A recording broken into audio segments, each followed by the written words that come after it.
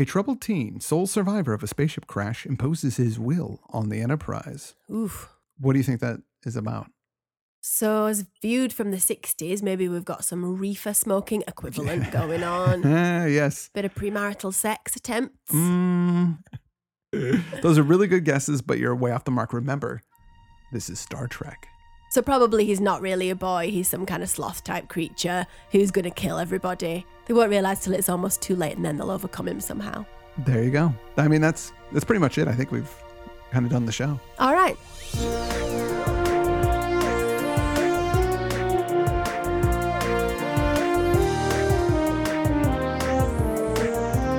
Rachel watches Star Trek.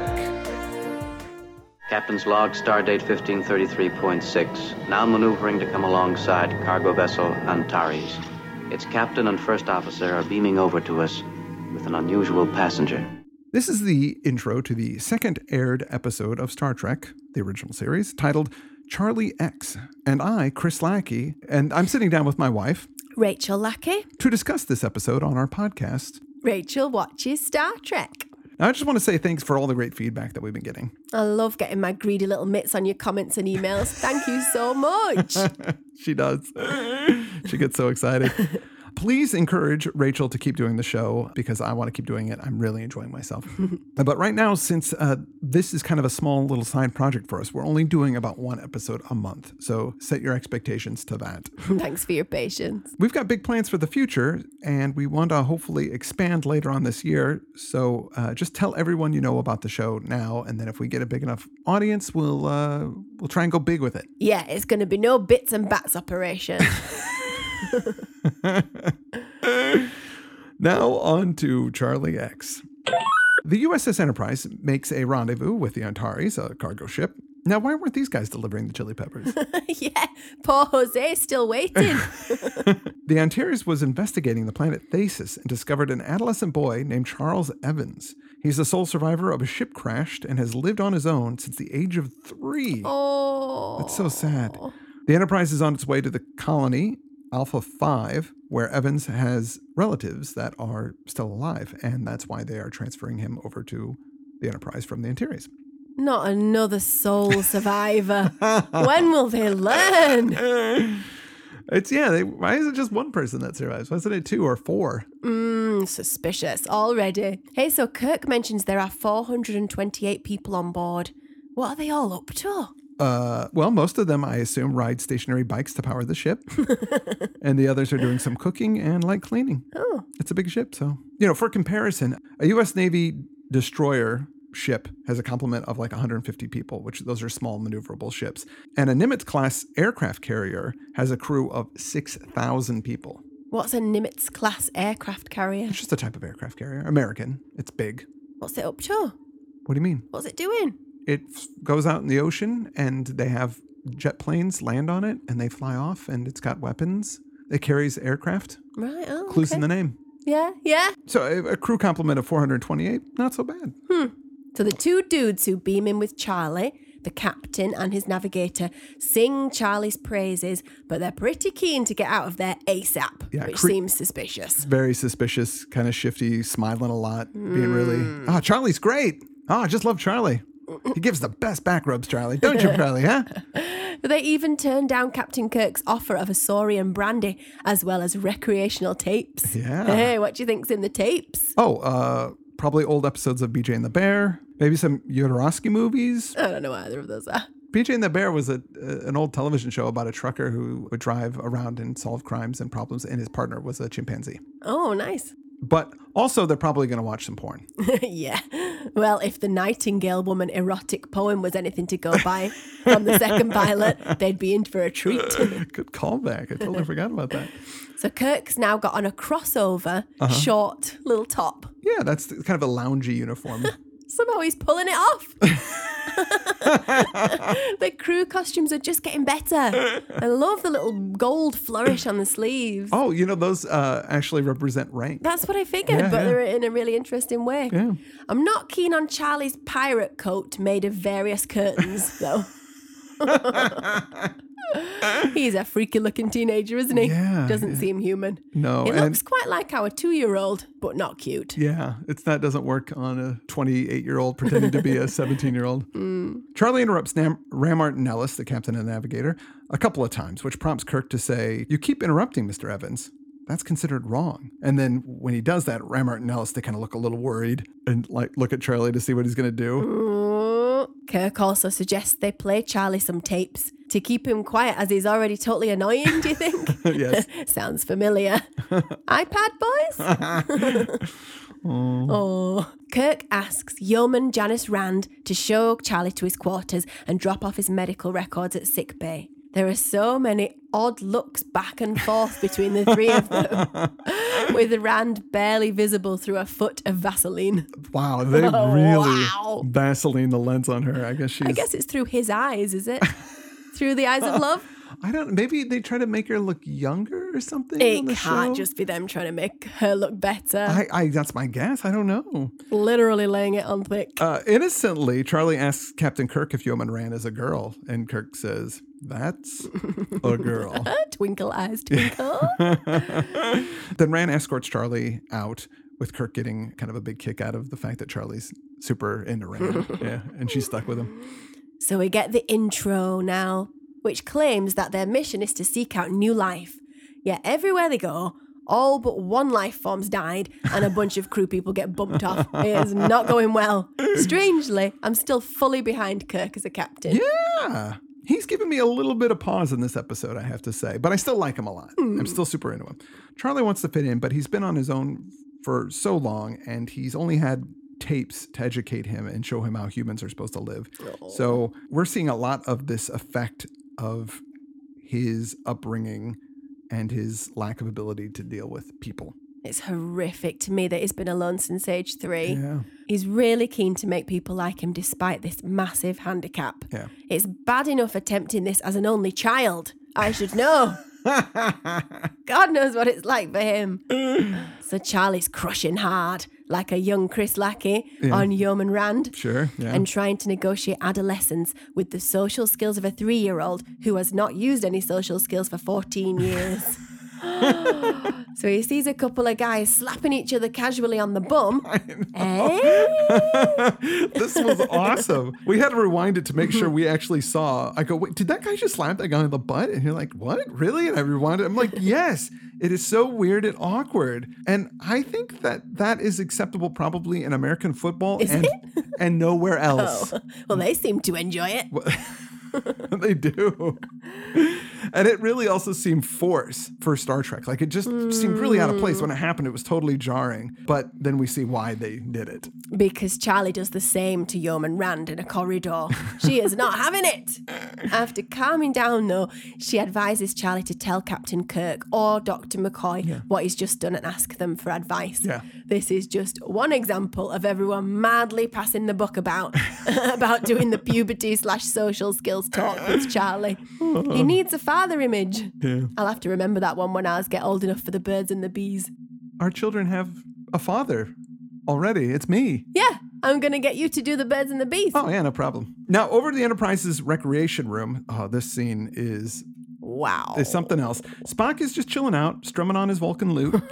And Uhura, she's in there too. There's a bunch of people in the rec room. And she just kind of starts singing to what he's playing. And then she apologizes for singing along. But then Spock and her, they kind of give each other a look. And they decide to have like an impromptu jam session. And she whips out this song called "Oh on the Starship Enterprise." Audience, you have to hear this.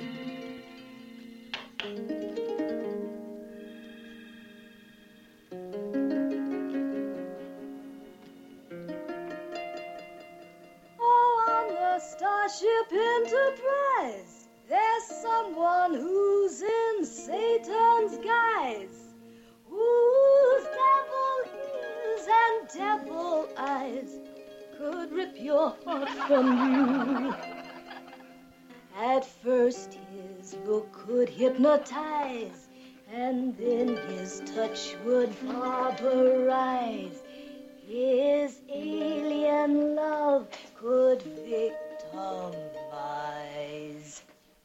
and rip your heart from you. And that's why 5 female astronauts, oh, very female astronauts. We terrified and overwrought to find what he will do. Oh, girls in space, be wary, be wary, be wary. Girls in space, be wary. We know not what he'll do.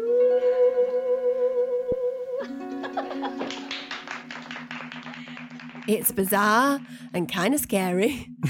Also disappointing. Uhura does not have a good singing voice. Well, no.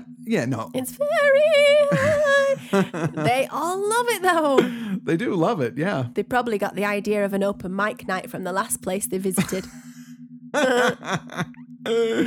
Again, this song is kind of racist. Oh, here we go. Yeah, at first it's all about how the girls will fall in love with him. And what she says, there's someone who's in Satan's guise, whose devil ears and devil eyes could rip your heart from you. Oh, that is harsh. Yeah.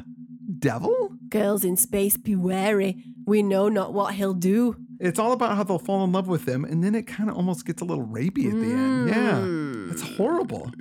Awkwardly, she then turns her attention to roast Charlie about wanting his first embrace with Rand. He doesn't like it, so he makes her mute. Something rang true about the teenage experience for me and that. Some adults just love that, ooh, you want her to be your girlfriend. I don't understand stuff. that. That's so horrible. I hated that when I was a kid, and I will never do that to our children. That is the worst. But I could imagine wanting to just shut them the hell up like that. Yeah. Now, Charlie, to get Rand's attention, is showing her some card tricks, which, of course, women love magic trick nerds. But he produces 3 cards with glamour pics of her on them. It's really funny. When it happened, I just like belly laughed because it was so, she's, got kind of her head on her hand and then like over her shoulder doing these sexy pictures. It's like, how did he do that? But I was very disappointed there's no 3D cards. No. So retro. So later in the corridor, Kirk is advising a galley chef that on Earth today, it's Thanksgiving, and if the crew of the Enterprise has to eat synthetic meatloaf, he wants it to look like turkey. How does that fit in with that calendar? The star date? Yeah. Well, the whole thing, this made us both burst out laughing. It was like the punchline of a joke that we missed at the beginning. Yeah. End of conversation, walks off. Is it a post-meat society? I guess not. I guess they want it to be a meaty society, but it's not. I don't know. Well, in The Next Generation, the series that is from the 80s into the 90s, they have synthetic stuff that they make food from. So I don't think they kill actual real animals. At least the Federation doesn't, unless a species requires animals to eat. Well, I can imagine the air quality is part of the reason not to haul herds of cows around for meat. Okay. All that methane on a sealed ship. True. But that got me wondering, where are they getting all their oxygen from? I suppose every planet's had it so far, so just open the windows when you get there. Fill her up. But they usually just orbit and beam in. So you see, I'm paying attention. Oh, well, yes, they could. That would make sense. But I assume they have some kind of air system that can turn carbon dioxide back into oxygen. Just lots of plants in the Like vents. plants, yeah, sure. Fair play. Yeah, they can break somebody down to the subatomic level and reconstruct them. I think they could figure out how to make fresh air. That's my guess. I don't know. Just then, Charlie arrives and tells Kirk of Rand's bottom slapping. And of course, he doesn't actually tell him with words. He has to slap Kirk on the bottom himself. I don't blame him. Kirk tries to give a talk about men and women and relationships and people. And he says a bunch of stuff that doesn't really make any sense to Charlie or me. And then Kirk gets a lucky interruption from the bridge. Hey, was there a continuity issue on Kirk's top? It seemed to change from the crossover to the normal one and then back to the crossover top again. Yeah. Or a time passed. I don't think there was, because it seems like he went straight from, he got called on the speaker to go up to the bridge, and he goes up to the bridge. But maybe someone beamed him in a new shirt. Maybe beamed it back out. Or he just loves changing his clothes. On the fly. He's like, oh, I'm going to go into a different room, new shirt. When Charlie and Kirk get to the bridge, they hear Captain Rammart over the comm. Once Kirk is there, he says, I've got to warn, and then the message just cuts off abruptly at the source. And then Charlie tells Kirk, it wasn't a very well-constructed ship. And then Kirk and Spock look at him like, that's a weird thing to say. And then Spock goes, oh, the ship was destroyed. It blew up. Like, wait, how did you know that was going to happen? And the chef calls Kirk over to say he put the synthetic meatloaf in the ovens, but now there are real turkeys in there. What? Charlie laughs and then buggers off, leaving Kirk thinking, my new teenager is up to something. But at least it's going to be a decent Thanksgiving. Now, Kirk and Spock are talking about the destruction of the Antares during a game of three-dimensional chess. When Charlie walks in and asks to play, Kirk promptly defeats Spock with an illogical approach. So, again, I don't understand this. I would think an illogical approach to 3D chess would just be losing. Yeah, Throwing the board over. How can you play an illogical game? I don't understand how that would work. Like, if it works, then it is logical. You know what I mean? Like, it might not seem logical, but it's actually logical because it's a game of logic. There's no emotions involved in chess. I can't get into it. I just hate that game. Fair enough. So Kirk leaves and lets Charlie play with Spock. And Spock promptly beats him like in 2 moves. So can Charlie not mind control Spock? Well, see, he can. And he does later in the episode. So I don't know why he doesn't at this point. Or maybe he just can't mind control him to lose chess. Yeah. I'm not sure how it works, but still. So Charlie loses and gets angry. Yeah. Spock leaves, and then Charlie uses his powers to melt the white chess pieces. Such a sore loser. Yeah. Again, this rang true. He hasn't been taught not to throw the board across the room when he loses at Snakes and Ladders. You got to teach him that. Afterwards, Rand introduces Charlie to Yeoman Tina Lawton. Now, she's closer to Charlie's age, which that's strange that they have teenage yeomans, but I guess, why not? Charlie ignores Lawton, hurting her feelings, and she storms off. Rand tells Charlie he was being rude. And then Charlie says, that she's a girl. I need a woman. Ugh. And he wants her and only her, which makes the yeoman feel very uneasy. Oh, yeah. You smell like a girl. So creepy. Why do I hurt so much inside all the time? Oh, poor guy. He doesn't have a chance. He doesn't have a chance. Rand asks Kirk to have a talk with Charlie. She's worried about hurting his feelings when she tells him to leave her alone. Kirk's love advice is to go slow and that it should be a two-way street. He gives him the hard truth that he can't have the MILF Rand. A truth we all had to accept. To cheer him up, Kirk takes Charlie to the training room for some roughhousing. Everybody's in red tights. Kirk is topless, complete with shaved chest. Some guys are tooling around in the background with balls on sticks. As you do. Kirk's trying to teach Charlie how to fall, but Charlie is just kind of a bit bored. He wants to get into the actual fighting. So Kirk shows him some moves on a stuntman that's hanging around. And Charlie gives it a go, but he falls down and the stuntman starts laughing at him. And Charlie gets really mad and he says, go away. And the guy just totally disappears right in front of Kirk. Eek! He beams him out to where? Somebody's bedroom, probably. Why is it The privacy. Oh.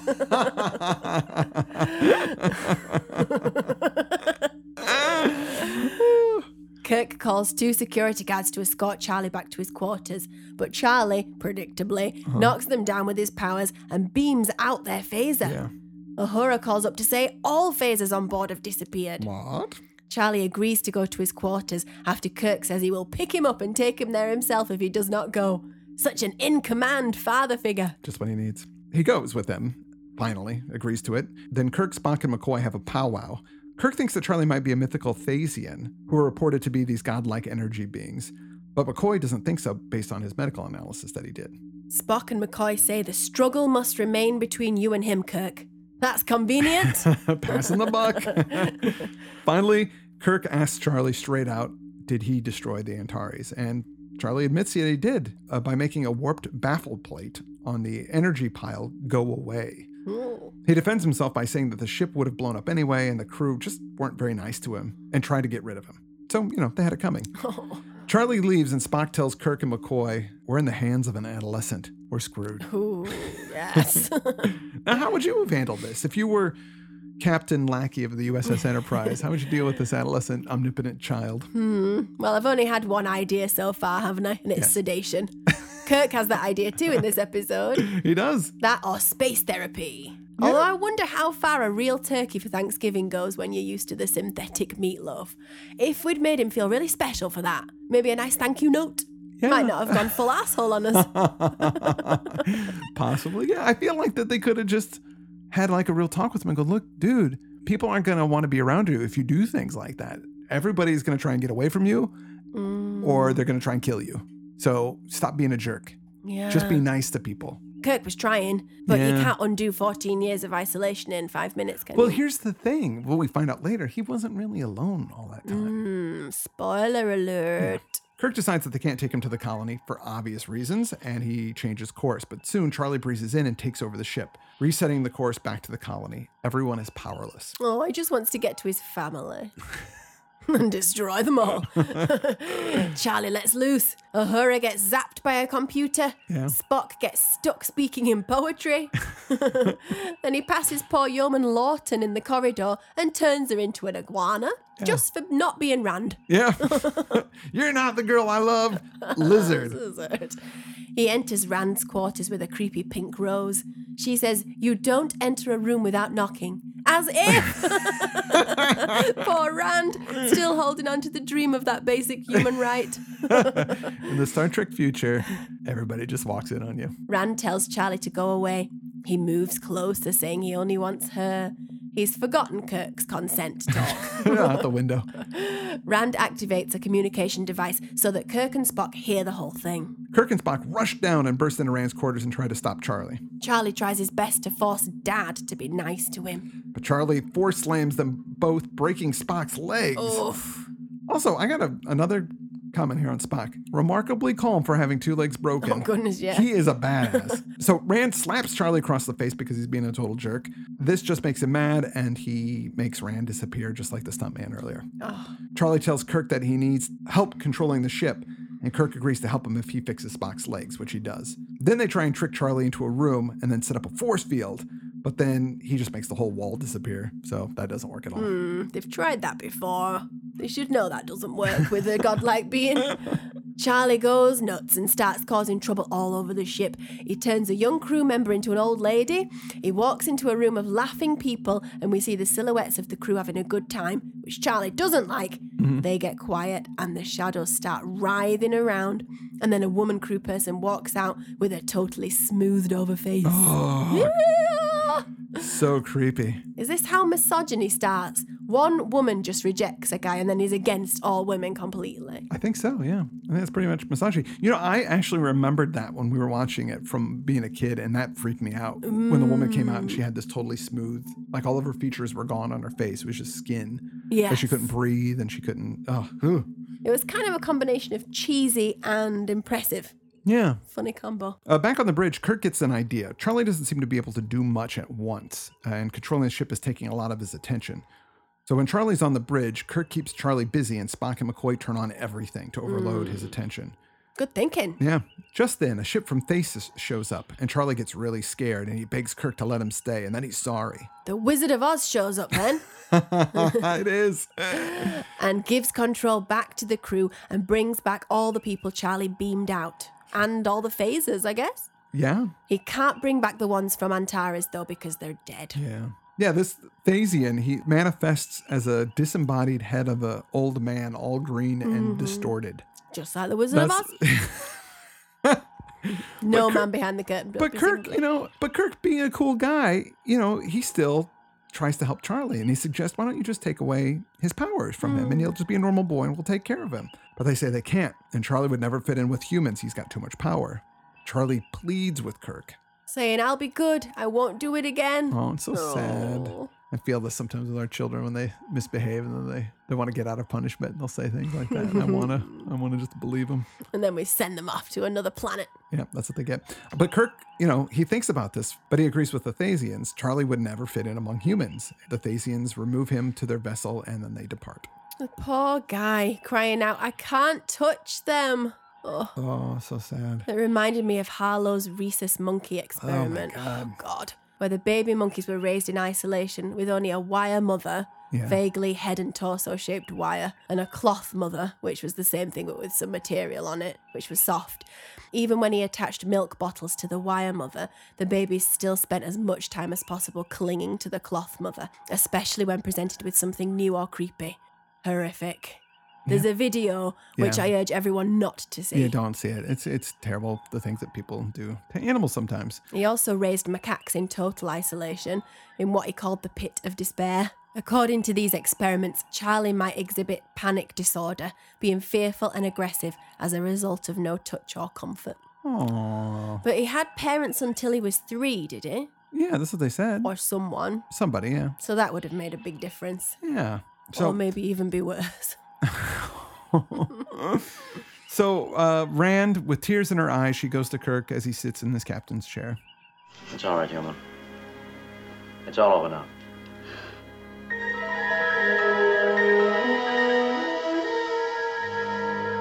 What'd you think? I was into it. Yeah. This was the first one where I thought, yeah, I might get into this. Yeah? Yeah. Really zany. Got me thinking. Yeah. Let's do the ratings. Okay. Well, the ratings will help us clarify our thoughts. So, entertainment.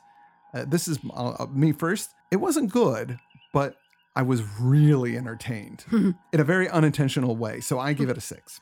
Well, in the context of what I've seen so far, 7. With 10 being the best I could possibly imagine Star Trek being. Okay. On a scale of 0 to Singing in the Rain, however, it's not 7 out of 10. There were no dance numbers. I didn't fall on the floor laughing.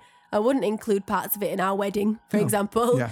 But in comparison to my expectations of Star Trek and what we've seen so far, it's a 7. Oh, good. Maybe even more. I need to give my rating system more thought, I think. No, you don't. You're fine. Ideas. Now, we had a similar kind of thing in the episode where No Man Has Gone Before. So it's strange to me to think that this episode was actually aired right before That episode. that episode. It was a pilot episode, but they aired it as the 3rd, and Charlie X was the 2nd episode. Oh, right after this Yeah, one. so right after this one. So people must have thought that Star Trek was a sci-fi show about an omnipotent creature or being crushing humans, Yeah. then ultimately being defeated by them. Once I thought about that, I wonder how many episodes of Star Trek are actually about this. Because I think there is a huge number Oh. of shows where they run into some omnipotent creature and then they defeat it or they beat it with human gumption and guile. So I'm gonna keep track of that because I think there might actually be a lot of those episodes. There's a disappointing lack of aliens so far for me. Yeah, agreed. Also, this episode is a huge ripoff of the Twilight Zone episode "It's a Good Life," the one that had young Bill Mummy as the omnipotent boy in a small town, where anybody that displeased him or angered him, he would send them off to the cornfield. Which was this, nobody knew what the cornfield was, but it wasn't good. And he could read minds, so if you weren't happy all the time, you got angry and Oh, yikes. very creepy. But this totally borrows from that. That Twilight Zone aired a couple of years before this, so it's part of the zeitgeist, I guess, if not a complete ripoff. But in this episode, on the ideas, I give it a 4 because, it's kind of below average, and I feel like they've already treaded this ground. Well, it engaged me in terms of childhood attachment and social deprivation, and also parenting. Yeah. To see that poor sod trying to negotiate the already difficult tasks of adolescence, Yeah.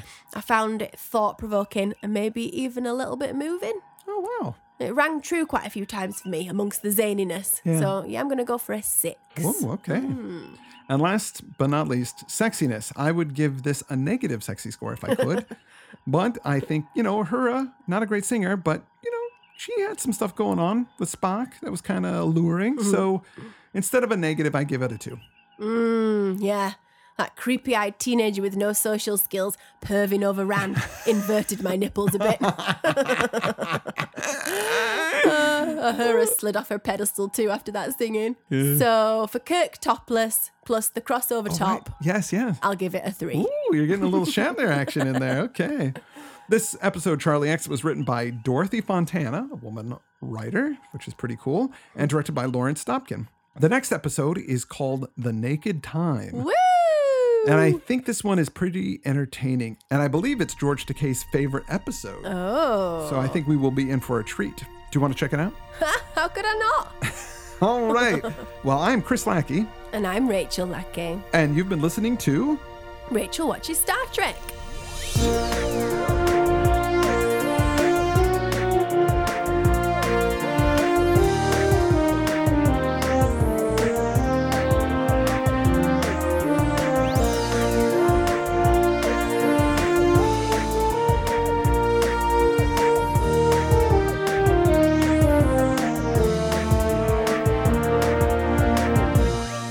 Rachel Watches Star Trek.